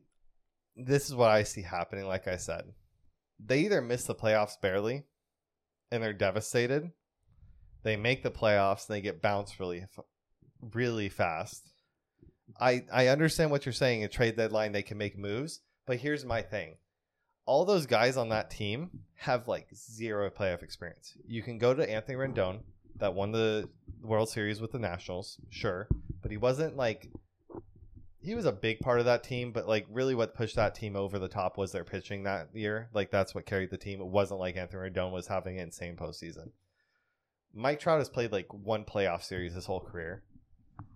You have Brandon Drury on the team that filled in on the Padres late last year, but it's not like he was the guy. He was being used in situations. I'm just saying that overall team, I feel like if they hit the playoffs, they're going to be kind of lost, and that's why I don't have belief. And I don't know if Shohei wants to go to the playoffs and then lose. I think that's going to add salt to the wound of where he's already like not really enjoying it there. I just think the only way that your statement is a proper reaction is if the Angels miss the playoffs. If the Angels miss the playoffs and they don't trade Shohei, it's a horrible look. It's like when the Cubs last year didn't trade Happ and didn't trade Contreras at the deadline. It did end up working for Happ at least. It most likely will. The Happ thing worked, and the Cubs are a lot better this year. But like, and taking like a bridge with Yan Gomes for catcher, it's a little bit different than generational talent of a pitcher and a hitter that can win MVP at either position if he just played that position. I still think that yours is an overreaction. The only way it's a proper reaction is in a world where the Angels miss the playoffs, and I think they get a wild card spot this year. But I also get what you're saying. Like, if they have a bad trade deadline, and the Rangers stay good, and the Astros get good, and the Mariners kind of start. And the AL East stays the same they've been the whole time. You know, it's just like AL's hard. There's a lot of good teams. But I also get what you said of like if you do trade him, you're setting a precedent that maybe the clubhouse won't like. I get that, and I respect that. Well, I just think if you trade Shohei in a year where you have seemingly taken a step forward, and you throw that out the window, you have to like. Mike Trout is going to be like, you have to trade me. Because Mike Trout has had injury issues. Mm-hmm. He's only getting older. Like, he's now in his 30s. He's not like some young superstar who we have unlimited time with. Like, dude is going to want to go compete for a championship. Yeah. And if you are constantly doing things that make it so you can't compete for a championship, he'll be out too. Yeah. He'll be out. Yeah. I'm not confident in the Angels right now. Okay. All right, my last one. You ready? Yeah. Contreras will be traded from the Cardinals by the deadline. Such an overreaction. He'll want out. Let me put it like this. He'll want out. Let me tell you something. That's an overreaction. Uh-huh. And this is not a Wilson Contreras problem that is happening in St. Louis. This is a John Mozeliak and Oliver Marmol problem. Okay. Oh, absolutely. Listen, something that went under the radar last year. Cardinals coaching staff under Marmol underwent a lot of changes. We got rid of our hitting coach. Yep. We got rid of our pitching coach. Our pitching coach is now the Rangers pitching coach. So, whatever. But I look at what is happening with the Contreras situation, and it's such bullshit. Because we knew going into this season that the Cardinals pitching staff was weak. Everyone knew it. We knew that the starting rotation was dog shit. Our starting rotation opening day, which everyone should remember, was Miles Michaelis, Jack Flaherty, Jordan Montgomery, Waino, Steven Matz, and Jake Woodford. Oh, Waino was on. Waino was hurt. Oh, Waino made his season debut last weekend. Okay. So, also, we also knew signing Contreras that this is a guy that is not Yadi Molina. Yadi Molina was a career, over the course of his career, he's a fairly average hitter. Like, he had seasons where he popped off, but he was a fairly average hitter. What made Yadi was almost being that, second manager on the field and how well or just how good of a catcher he was. Contreras is a guy we brought in because he could hit. Like, he is a good he's an all right defensive catcher. Yeah. He's shown improvements throughout his career defensively, but that's not what makes Wilson Contreras one of the best catchers in baseball. It's his offense. It's his offense. Yeah. Like, if you're looking at say you're looking at Jose Trevino and Wilson Contreras. Trevino is a guy that, again, kind of like Yachty, maybe league average hitter, insane defense. But Contreras, like, he rakes. So we knew he wasn't going to be as good defensively, but to blame all of the pitch calling shit on Contreras is mind-blowing to me. We've made terrible bullpen decisions. Like, we have bad, like, our pitchers are bad. We knew they were going to be bad. If you go through the pitchers and look at, like, a lot of their stats, a lot of guys are having seasons pretty much in line with their career, except for maybe like Michaelis and Flaherty. But Flaherty's pitching for the first time since a lot of his injury issues. Yeah, like, this is his first extended season. He's gonna need some time to figure some stuff out. That's a guy that I have some faith in. Yeah, Montgomery's looked great. Are we just gonna completely discount the fact that Montgomery's having a career year? Michaelis has been a little bit below what we expect out of him, but Michaelis is also a veteran, and he has a really good feel. He has a lot of really good feel for his stuff. So to blame it on Contreras is kind of asinine, because Michaelis knows what he wants to do in certain situations. He'll talk to Wilson Contreras. They'll get on the same game plan. And Contreras is also a veteran in the league that has caught for 6 years. That's won a World Series. Like, you look at other backstops that got moved last year, like Sean Murphy to the Braves, and hasn't had issues, or like Contreras' brother going to William Contreras. The Brewers just have a factory for catchers. Oh, so you watch the Foolish Baseball? Yeah. But that's exactly goes into my point. It is a poor job from the organization and the coaching to get Contreras and the pitchers on the same page, if that's the case. I guess that's what leads into like kind of the underlying thing of the issue for the Cardinals this year. It's Marmola. He has created so many issues this whole year where he's making these decisions where he is, instead of taking responsibility, like, maybe I'm not managing this team right, he is saying, no, it's the players' fault that we are this bad, and for the fans to be upset that we're playing this bad, thinking that we're not more upset than them. Like, he is just choosing enemies every which way he goes, protecting his own ass instead of taking some kind of responsibility for how the team is ran right now. Well, I read an article today where Adam Wainwright was like asked by a reporter, and he said that he would happily pitch to Contreras. Yeah. So Contreras definitely has his teammates behind him. Yeah, no, I don't believe that Contreras is the problem at all. That's why I think your thing is an overreaction, because we just committed $87.5 million to Contreras over 5 years. Yeah. And his teammates like him. So him being traded would just not happen. We'd get rid of Marmol.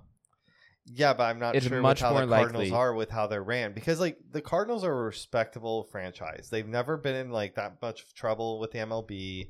They don't really get into it with other MLB fans. They're just very passionate about their own team. They are annoying in a sense. We did have the guy hack the Astros computer system and whatnot, but, he got fired. It was fine. Like, yes, are you guys a little bit annoying? Yes. You guys are a little bit of schnobs, as I would say, about baseball. You guys think that you are always the best team and you're the best franchise in baseball. Well, hang on. Okay. I don't believe it's hard for the Cardinals organization. I'm not saying it's the owner. I don't know how long this owner's owned the team or whatever it is. Like, I don't know much about that. But as a franchise, I feel like they have a hard time saying, we made a mistake with this manager, we're going to fire him. And that's where I'm saying that it's not going to be them wanting to trade Wilson. It's going to be Wilson not liking the situation of, hey, I want to be a catcher, not just a DH. And unless Marmol's fired, he is going to ask to get out of there.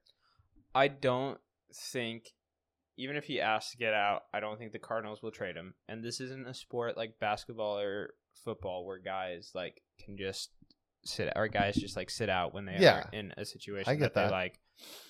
Brian Reynolds asked to be traded before he got his contract extension from Pittsburgh, and he was still out playing. I think that they're going to hold on to Marmol longer than they should because Mozeliak has gotten to pick the past 3 managers since La Russa. Matheny he's not a great manager. He did so well because he had because he was in the Cardinals organization. Mm-hmm. Schilt was all right. Some of his bullpen decisions were poor, but I also now with Marmol, I wonder how much of that is Schilt or how much of it is Mozeliak and the president of who's our president of baseball operations, being like, these are the guys that I want out on the field.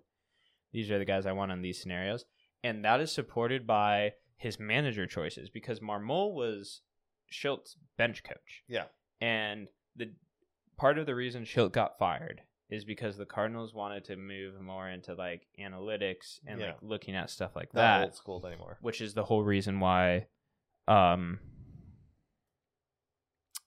Reyes came in to pitch that game where Chris Taylor walked it off against us in the NL wildcard when we almost beat the 100+ win Dodgers, knocked them out of the playoffs first round in the wildcard game, but it's whatever. But almost as different than doing it. You wanted to change that, but then you bring in okay, Marmol is more accepting to sabermetrics and looking at the stat sheet, but him and Schilt are gonna think a lot of the same because Schilt hired him as his bench coach. Yeah, it's just I don't the thing is I don't think it's either or's problem. It's both their problems because they're going about it the same way. And they both made the same kind of mistakes where Schilt is the GM or whatever. Schilt was the manager of the Cardinals. Oh, sorry. Who's your GM right now? Well, he's our president of baseball ops. It's John Mozeliak. I feel like Mozeliak went into the offseason with a bad mindset saying our pitching will do its job. We'll be okay. We don't need to get pitching in this offseason. Horrible decision. We're seeing that right now. And now Marmol is trying to back him, whatever it is. Marmol is trying to back him saying, oh, we're fine. It's not that problem. It's our players aren't playing with enough passion or whatever it is.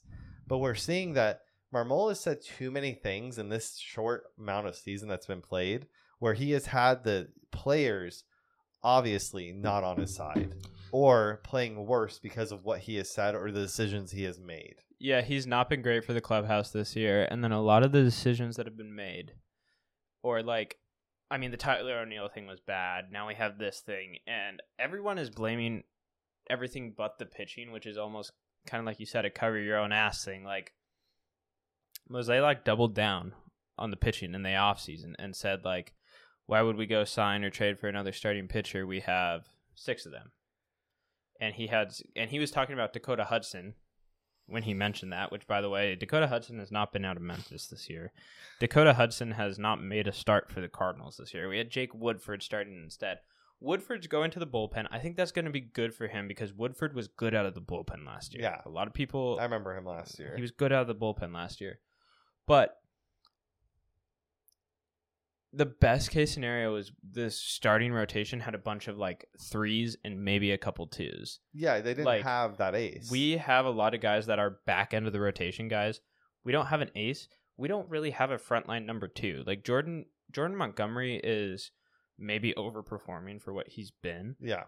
Jordan Montgomery has always been a guy that I was I love him as a 3. Yeah. Why Steven Matz is in our starting rotation is fucking beyond me. Yeah. Why he had a good season with the Mets, then he was dog shit. Then he had a good season with the Blue Jays. We fell for the Steven Matz trap. We are getting fucked over now because of that. But Wainwright's old. Wainwright should have been our 5th guy.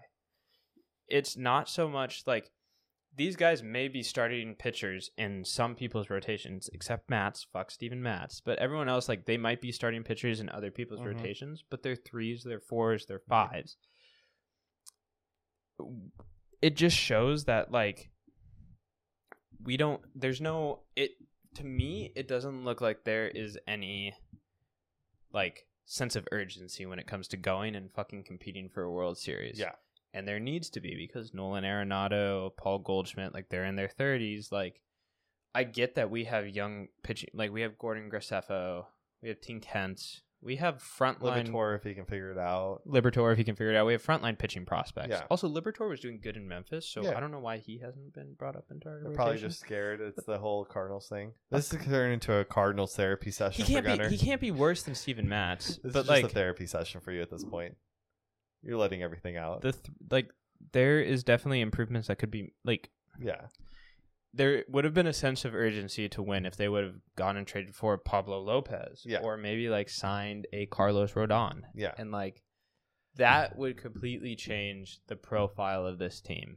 What I'm saying mainly is the Contreras situation. But the Contreras situation, and it's showing a problem with the Cardinals organization. I still think it's an overreaction because you forget how much Contreras wanted to come to the Cardinals in the offseason. But things can change very easily if you're disrespected. Listen, it hasn't been a great start, but I think that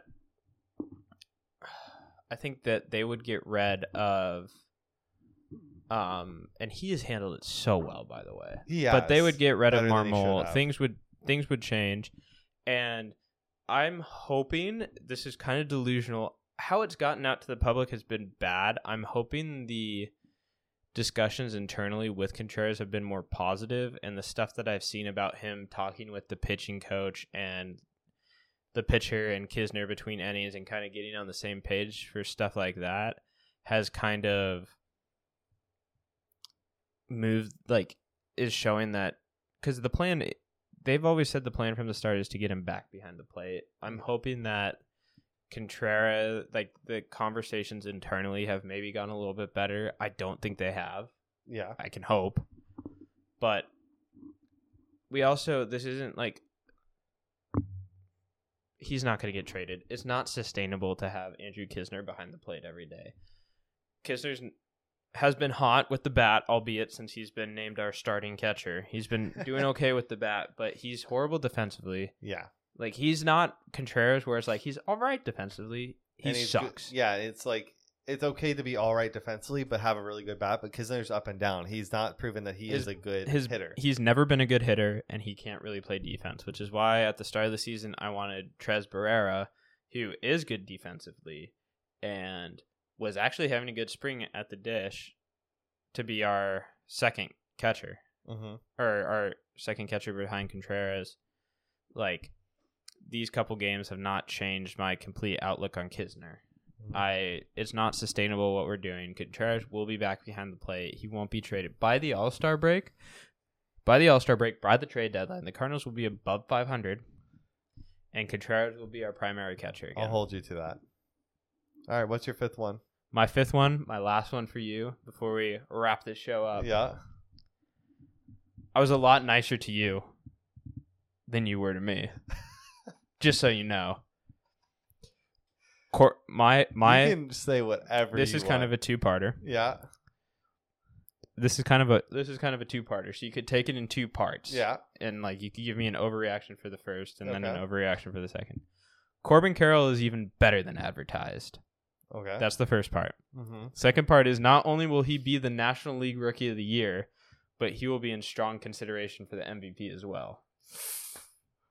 Rookie of the Year, proper reaction. Okay. I feel like he has it locked down right now, as long as he can keep healthy and not do some boneheaded plays like he did in Colorado and get injured for a bit. Do you think he's been better than advertised? Better than advertised. It's hard because where he's playing right now, it's almost like what we were expecting. A 5-tool player that's going to have power. Honestly, I would say he's a little bit better than advertised. Just because his power to opposite field is way better than I ever expected. He is hitting bombs to opposite field more than he is actually pulling it, which is concerning, but also cool to look at in the same respect, because some of the stuff he's hitting the other way are inside pitches. So you don't like seeing that every time. I say he's a little bit better than advertised. His defense, I want to see a little bit better. His jumps aren't that great, but his speed covers for his jumps. He has bad reads on balls, but if he can get better at that, he's the future center fielder. Because right now, I don't see Alec Thomas having a future too much as more than a role player every once in a while in the D-backs. Because he just can't hit. He's not figuring it out. He strikes out a lot. So I feel like Corbin Carroll. MVP votes? Oh. I said consideration. I think he'll get MVP votes. Consideration for the MVP is a little bit different. What's consideration MVP? Consideration is top 3.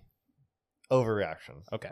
This year, it's too much of an overreaction. He'll finish top 10 in MVP voting at the rate. If he continued to play as good as he did, he'd be top 10 MVP. Yeah.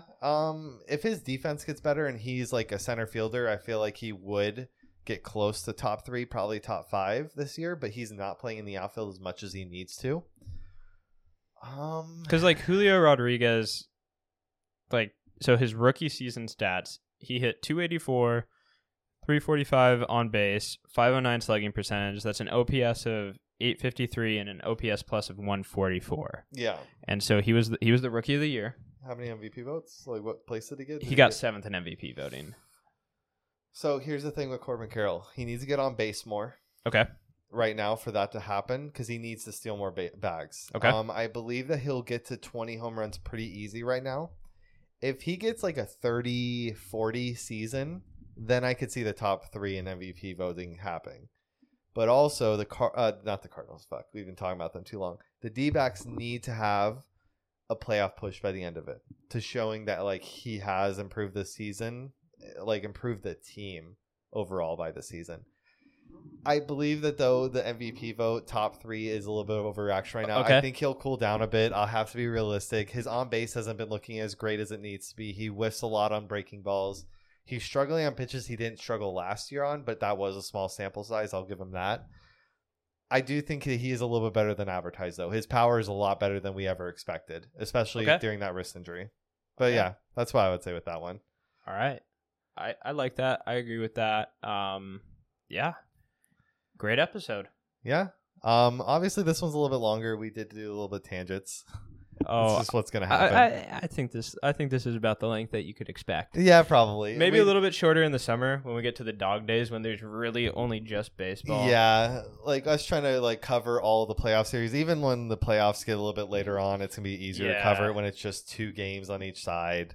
But the months where like there's no basketball, there's no hockey. Before football season when it's just baseball. And we're just talking about slight NFL news, yeah. Like August when we can start ramping up with some fantasy football stuff. Yes. Episodes should be around 2 hours. But... I do actually have an NFL question for you. Okay. It's going to be a quick one. You can just give me your opinion on this. Okay.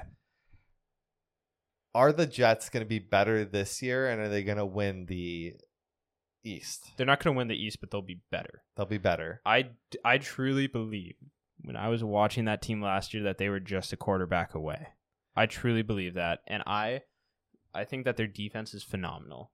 I think they've made some improvements on offense. I think some of their younger skill players are going to take a little bit of a step forward. Mm-hmm. Like a Garrett Wilson, for example. Like having Aaron Rodgers throw to you helps. Yeah, and so I think Aaron Rodgers doesn't even have to be MVP Aaron Rodgers for the Jets to make the playoffs. Aaron Rodgers can just be like, because my hot take was I honestly before like the Jets Aaron Rodgers thing came out, I thought even like a Derek Carr or a Jimmy Garoppolo going to the Jets, just like game manager, kind of like game manager, would have.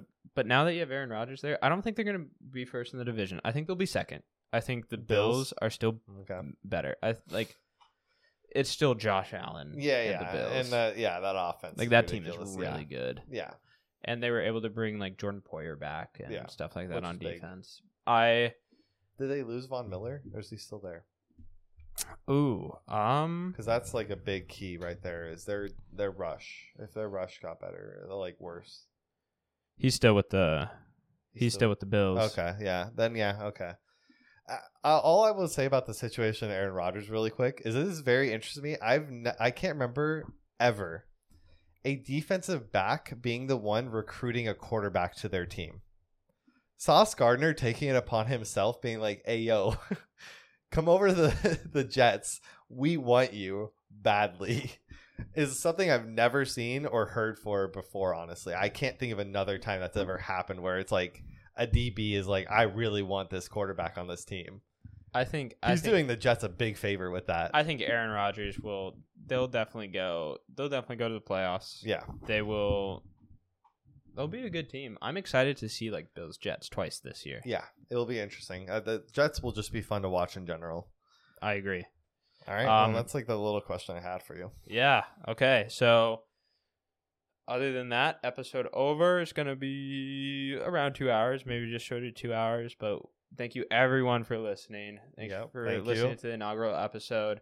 We will be back next week with another episode. We'll be talking more NBA, more NHL, wrapping up the playoffs for that, more baseball stuff. Be sure to follow us on Twitter. It's going to be at the Final Play Pod __. Make sure you follow us on Spotify and Apple Podcasts, whatever you're listening to this on. And we'll see you next week. Goodbye. Goodbye.